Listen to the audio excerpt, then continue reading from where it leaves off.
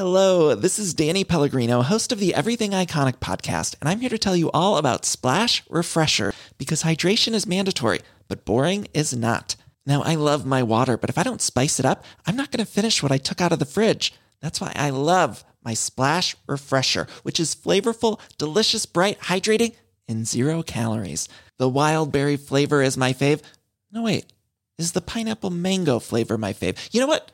All 5 craveable Splash Refresher flavors are my fave because they're so delicious. So get hydrated and enjoy it with Splash Refresher. Ryan Reynolds here from Mint Mobile. With the price of just about everything going up during inflation, we thought we'd bring our prices down. So to help us, we brought in a reverse auctioneer, which is apparently a thing. Mint Mobile Unlimited Premium Wireless. How to get 30, 30, bit to get 30, bit to get 20, 20, 20, bit to get 20, 20, bit to get 15, 15, 15, 15, just $15 a month? Sold! Give it a try at mintmobile.com/switch. $45 up front for 3 months plus taxes and fees. Promo rate for new customers for limited time. Unlimited more than 40 gigabytes per month. Slows full terms at mintmobile.com.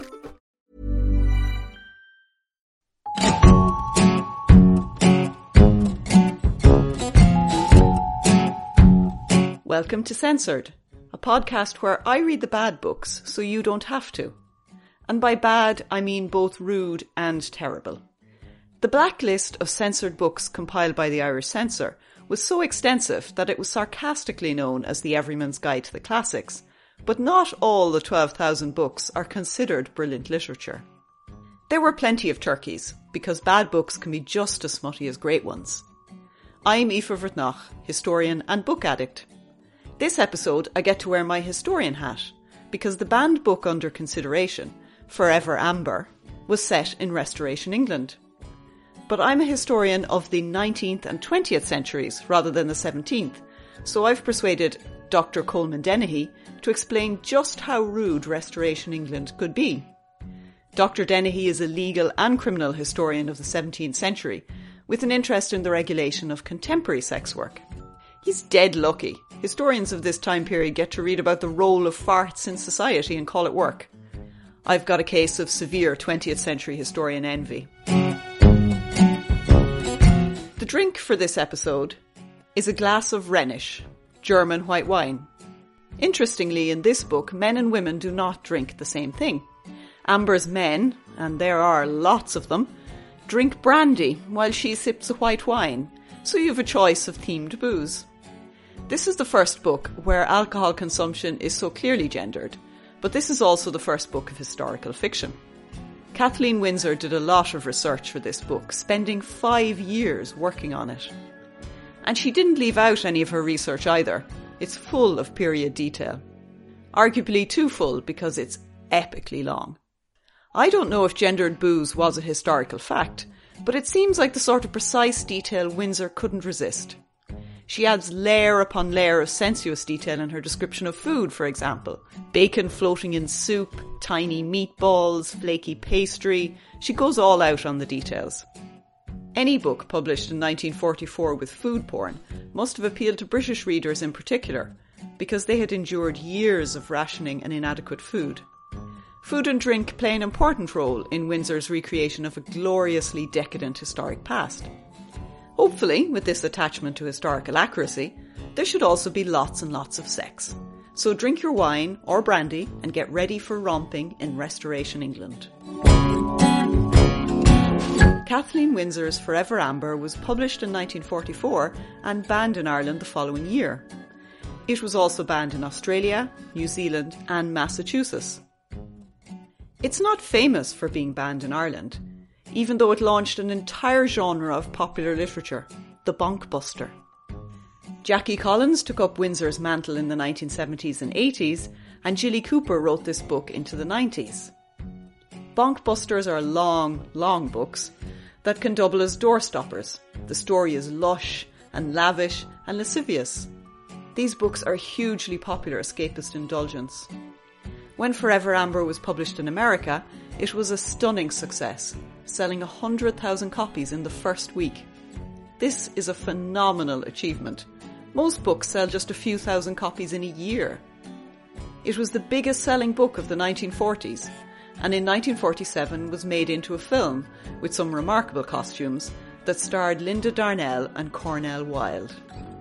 The story of a beautiful young woman who shamelessly shagged, married, then discarded men was extremely popular among women readers. This success attracted the attention of censors, who frequently worried about impressionable women readers.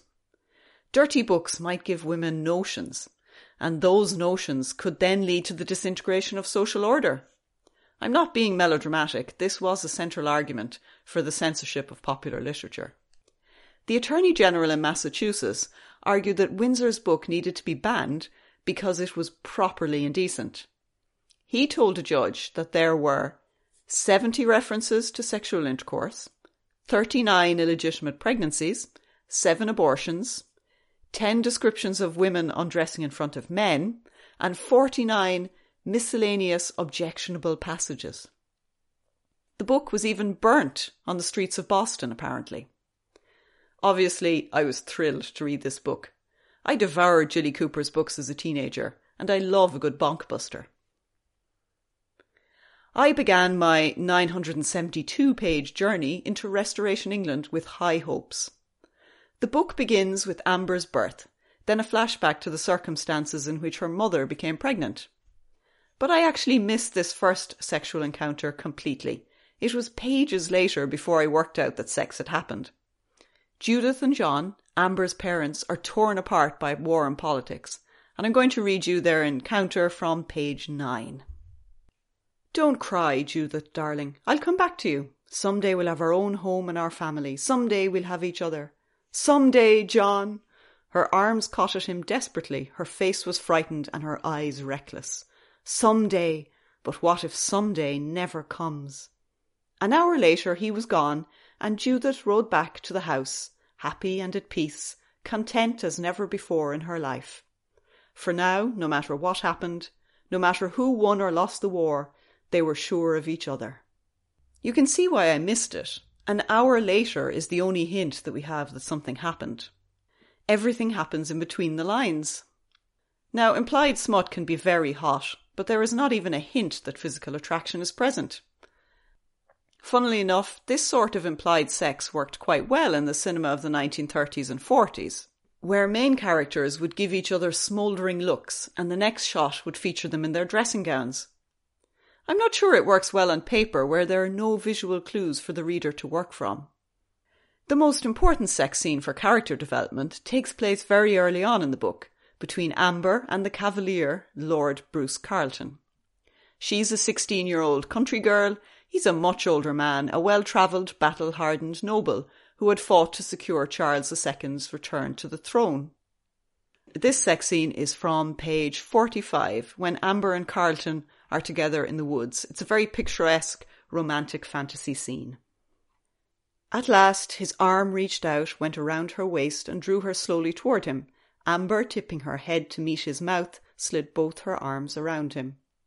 The restraint he had shown thus far now vanished swiftly, giving way to a passion that was savage, violent, ruthlessly selfish.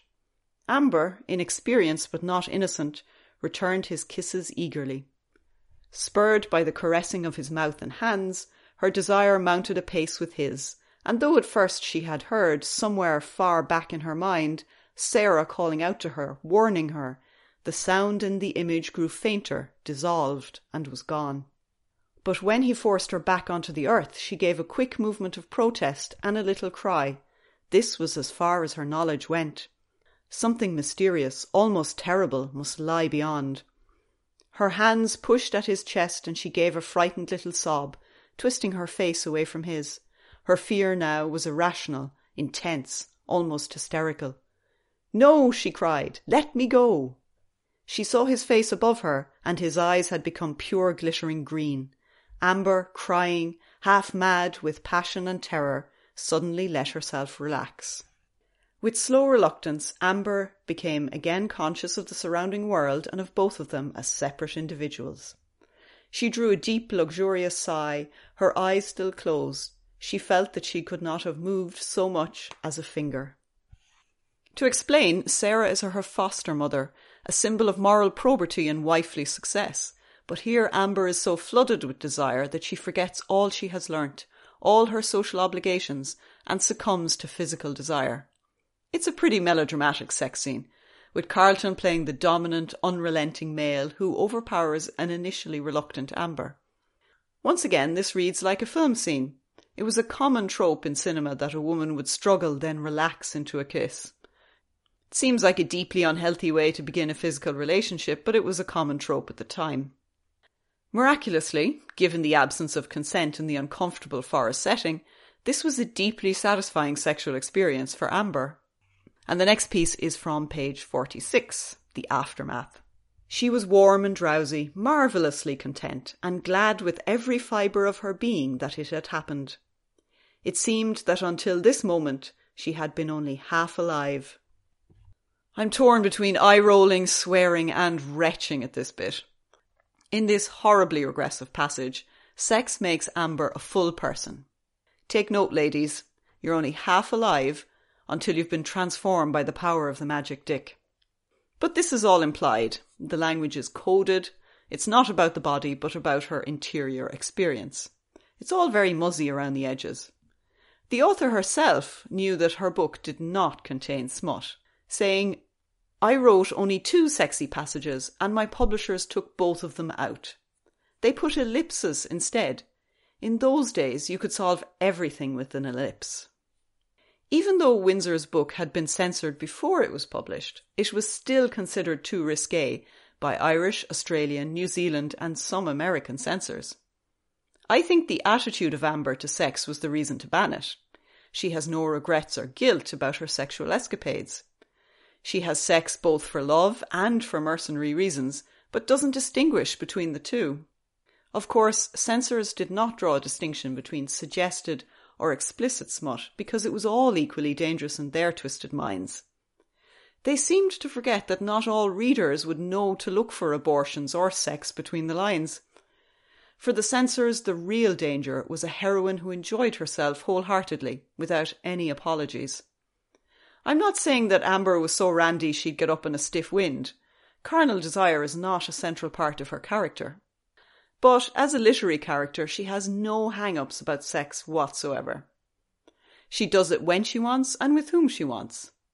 That's all laudable, but I'm here for the rude bits, and the coded, suggestive smut is so oblique that even a dirty-minded reader like me struggled to find it. This is exceptionally disappointing, because Restoration England is seen as a time of uninhibited, gratuitous sexual licence, personified by the monarch Charles II. But I wanted to know if the opinions of professional historians and popular culture coincided. So I asked Dr. Coleman Dennehy about it. Was Restoration England as rude as we think? Certainly once we get into the 1660s, people really let loose. There's absolutely no doubt about this. And because there's such a lead from the top, from the royal court, from the courtiers who inhabit it, from Charles II himself, and most of his mistresses, everybody knows, I think in London at least, that you can get away with things that you hadn't done before. I might, just by way of example, give you a little quote from an episode in the 1660s at a place called Oxford Kate's Tavern, which is one of the flesh pots around Covent Garden. A number of courtiers are out for a night on the town, and Samuel Pepys records in his diary the following. Sedley, who is one of the king's courtiers, showed his nakedness, acting all the postures of lust and buggery that could be imagined, and abusing of scripture. This is on the balcony outside the upstairs of the tavern. Preaching a mountebank sermon from the pulpit. That being done, he took a glass of wine and he washed his prick in it, and then he drank it off, and then took another and drank the king's health. And then finally, according to Anthony Wood, all 3 men turned their backs on the citizenry. Putting down their breeches, they excrematized in the street. This is a very good story about how things can go on a night out in the 1660s in London. This is actually a critical episode, Aoife, in many respects. This isn't just about 3 lads out in the town causing trouble and pulling their pants down and doing all sorts of things. This is blasphemy in the extreme. We're entering a new age of skepticism of all sorts. And so what they're actually doing is, if you're familiar with the Catholic Mass, where the priest blesses the sacraments and drinks the wine, it's that sort of an episode that they're trying to recreate, but in the most offensive way possible. Here's a cool fact. A crocodile can't stick out its tongue. Another cool fact, you can get short-term health insurance for a month or just under a year in some states. United Healthcare short-term insurance plans are designed for people who are between jobs, coming off their parents' plan, or turning a side hustle into a full-time gig. Underwritten by Golden Rule Insurance Company, they offer flexible, budget-friendly coverage with access to a nationwide network of doctors and hospitals. Get more cool facts about United Healthcare short-term plans at uh1.com. Now's the time to save 30% on wedding jewelry, only on BlueNile.com. Make sure your wedding ring is the one with your pick of diamond and lab-grown diamond bands, all hand-finished and graded for excellence. Or surprise her with something blue she'll love for life, like a stunning pair of sapphire earrings. Blue Nile's jewelry experts are available 24/7 to help, from fit questions to style advice. Right now, get up to 30% off at BlueNile.com. BlueNile.com. Many of us have those stubborn pounds that seem impossible to lose, no matter how good we eat or how hard we work out. My solution is PlushCare. PlushCare is a leading telehealth provider with doctors who are there for you day and night to partner with you in your weight loss journey. They can prescribe FDA-approved weight loss medications like Wegovy and Zepbound for those who qualify. Plus, they accept most insurance plans. To get started, visit plushcare.com/weightloss. That's plushcare.com/weightloss. Sadly, there are no profane masses or public defecation in Forever Amber. This book is about how Amber, an illegitimate orphan, claws her way out of the gutter by exploiting her beauty and sexual charisma. She manipulates a procession of men for their money and social contacts, ending up an actress in the theatre, where she catches the attention of the nobility out in the town. I have a feeling Amber is loosely based on the life of Nell Gwyn, an actress who became a mistress of Charles II, and the parallels between the literary character and the historical character are striking. Gwyn is a fascinating character. In some ways, she has some aspects that are typical of Charles II's mistresses. Many of his mistresses come from not necessarily humble beginnings. Nell's is probably the kind of the lowest in terms of a place within society, but a lot of them are sort of down on their luck figures. You know, most of them don't come from the very top levels. Maybe Charles has a sort of a fetish of some sort in that regard. Nell comes from, I mean, her father is not around. We don't know fully what becomes of him. There's so many rumors about her early life, and it's very hard to know which is trustworthy and which is not. She works in the theatre initially selling oranges, and she gets into acting. She's a very fine actress in her day. Even before she starts her relationship with the king, she's very well regarded as an actress. She's very popular. She's very popular with society. Pepys refers to her a number of times in his diaries, and she's regarded to be very good. So she's not just relying on the fact that she's sleeping with the king for her acting success. And like other actresses, when they start affairs with senior aristocrats or the king, they tend to not act that much. Nell does go back to the stage for a time when she is with the king, which is very interesting, and obviously roles get made around her. Female actresses are a relatively new thing in the Restoration period. In 1660 is the first time that they're being done. The king himself is one who promotes the cause of female actresses. So Amber represents a woman on the make, whose circumstances are peculiar to Restoration England. Amber finally catches the king's attention after a few marriages where the husbands ended up dead. The plot sprawls over hundreds of pages. I couldn't tell you all the details on how these things happened. It's safe to say that she has reached the pinnacle of her career as a woman of fortune. To enjoy the king's favour really was the height of her achievement. And Charles's mistresses were important political figures in their own right. In parallel to Amber's story, Windsor devotes much of the book to Lady Castlemaine, a long-standing mistress of the king, a literary choice that reflects historical research on this era. One serious history book chronicles Castlemaine's relationship with the king in a chapter hilariously called Porno Politics. Why was Barbara Villiers, or the Lady Castlemaine, so important? Barbara's fascinating. She deserves a podcast all of herself, perhaps a series even. She's a very impressive woman. She's also vicious. She's politically manipulative. Now, there's always the danger that a mistress will get described as such, just like we do in modern criminology with women. They tend to be either mad or bad, because we can't deal with the idea of women being murderers in their own sense. And so perhaps it's the same with the mistress for Barbaras, that we vilify her a bit too much. But she's aspires to great wealth and power, and she does take an interest in politics. We know, for instance, that she works closely with the Earl of Arlington. So they can be certainly quite political, and they do take an interest. I'm not suggesting that they're in and out of Parliament all the time, dealing with very minor specific figures, but they can be influential, and courtiers know full well that if you can attach yourself to the king's primary mistress, that can give you access to the king, because you can get invited over to her house when they're playing cards, and when they're drinking, there's a very good chance the king will be there. And that access gives courtiers or aspiring politicians the prospect of ingratiating themselves with the king, and therefore the prospect of exerting political pressure on him.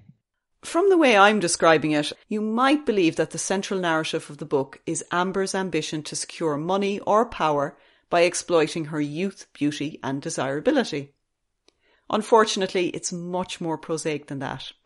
Everything Amber does, she does to secure marriage to Bruce Carleton.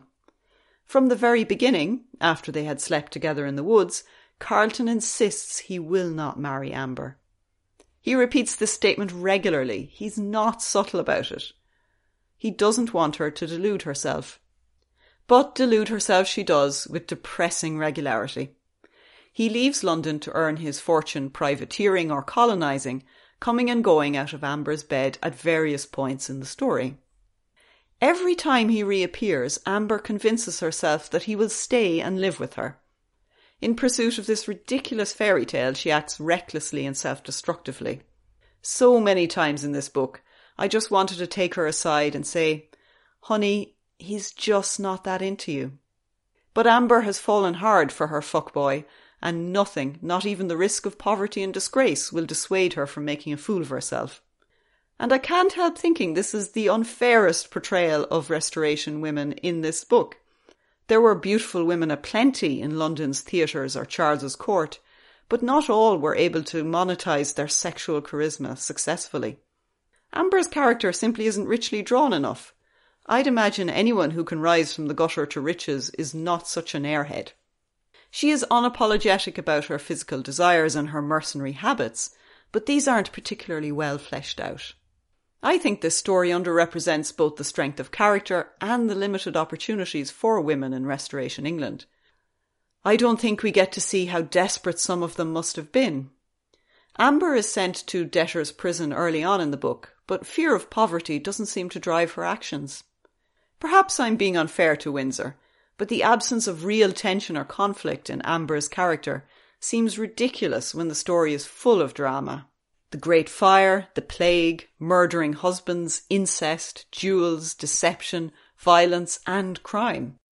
It's nearly 1,000 pages long, so there's lots of space for colourful dramatic moments. But this is a fundamentally polite book that shies away from the harsher side of life in Restoration England.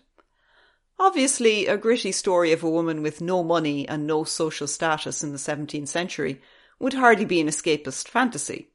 But there was room for more historical fact in Windsor's book.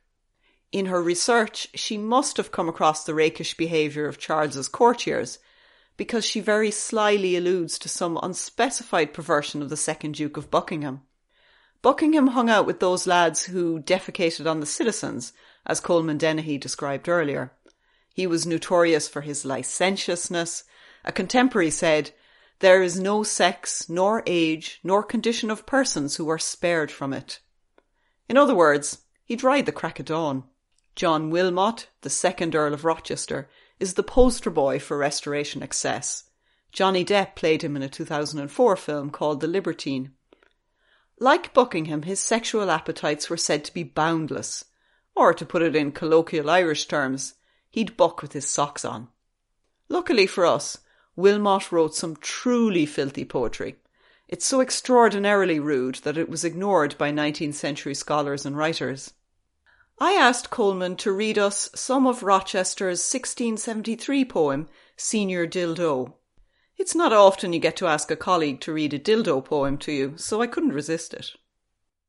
You ladies, all of merry England, who have been to kiss the Duchess's hand, pray, did you lately observe in the show a noble Italian called Signor Dildo? This signor was one of her Highness's train and helped conduct her over the main. But now she cries out, to the Duke I will go. I have no more need for Signor Dildo. At the sign of the cross in St. James's Street, when next you go thither to make yourself sweet, by buying of powder, gloves, essence, or so, you may chance to the sight of Signor Dildo. You'll take him at first for no person of note, because he appears in a plain leather coat. But when you his virtuous abilities know, you'll fall down and worship Signor Dildo. My lady Southesk, heavens prosper for her, it first clothed him in satin, and then brought him to court.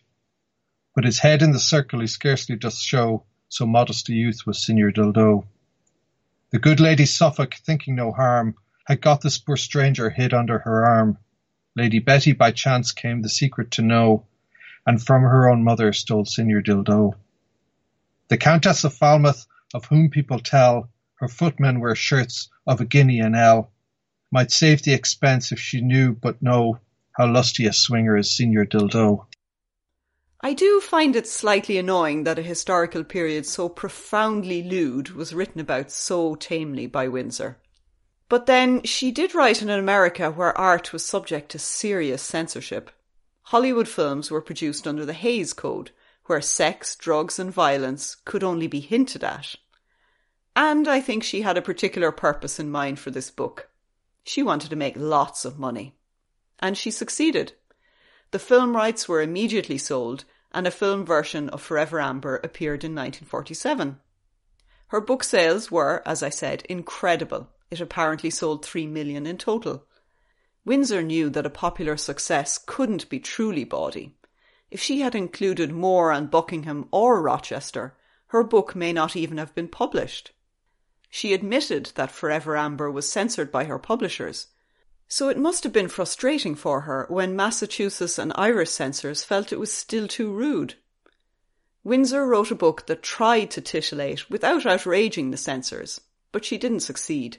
The moral of the story is that it's impossible to keep filthy-minded censors happy. They will see immorality and indecency where there is none.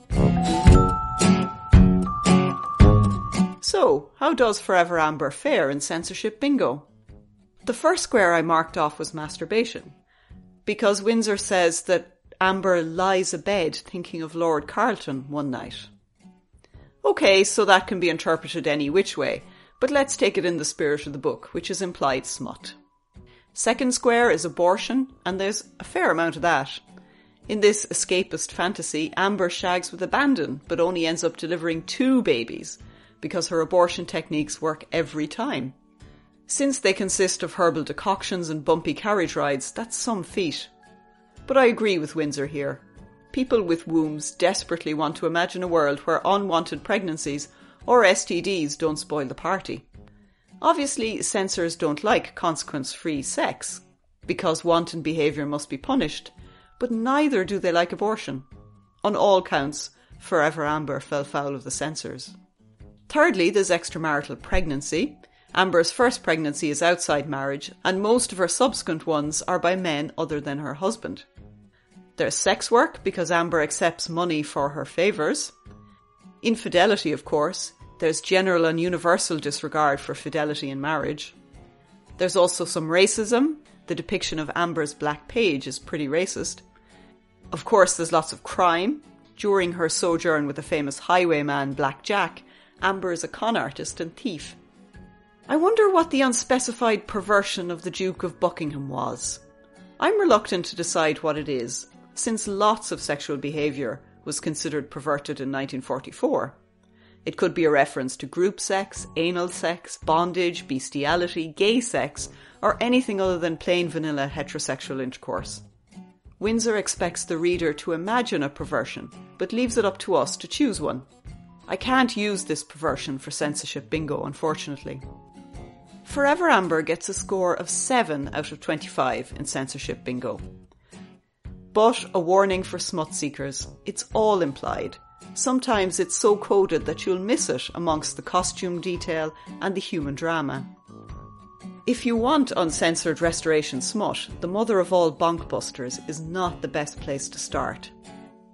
If you want to fully grasp the debauchery of Restoration Court life, it would be a good idea to read a history book, or Rochester's poetry. But I would say that, wouldn't I? Historians always think you should read the primary sources. In the next episode, I'll be reading Joseph Heller's well-known 20th century classic, Catch-22. It has lots of explicit sex, so I'm expecting a better score in censorship bingo. Till then, keep your minds dirty and your hands clean.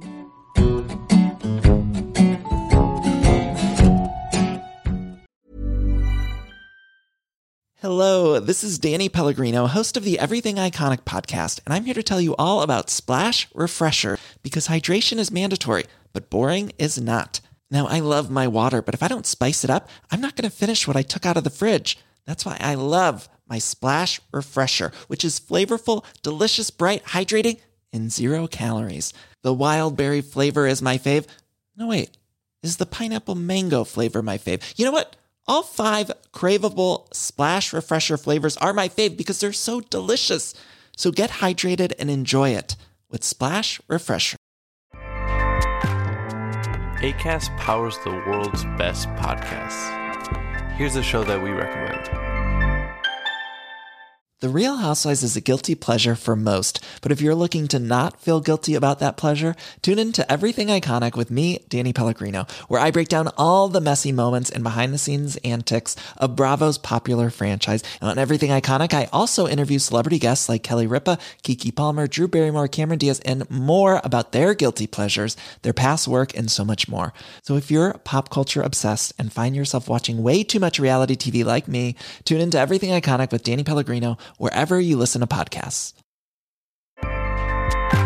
Acast helps creators launch, grow, and monetize their podcasts everywhere. Acast.com.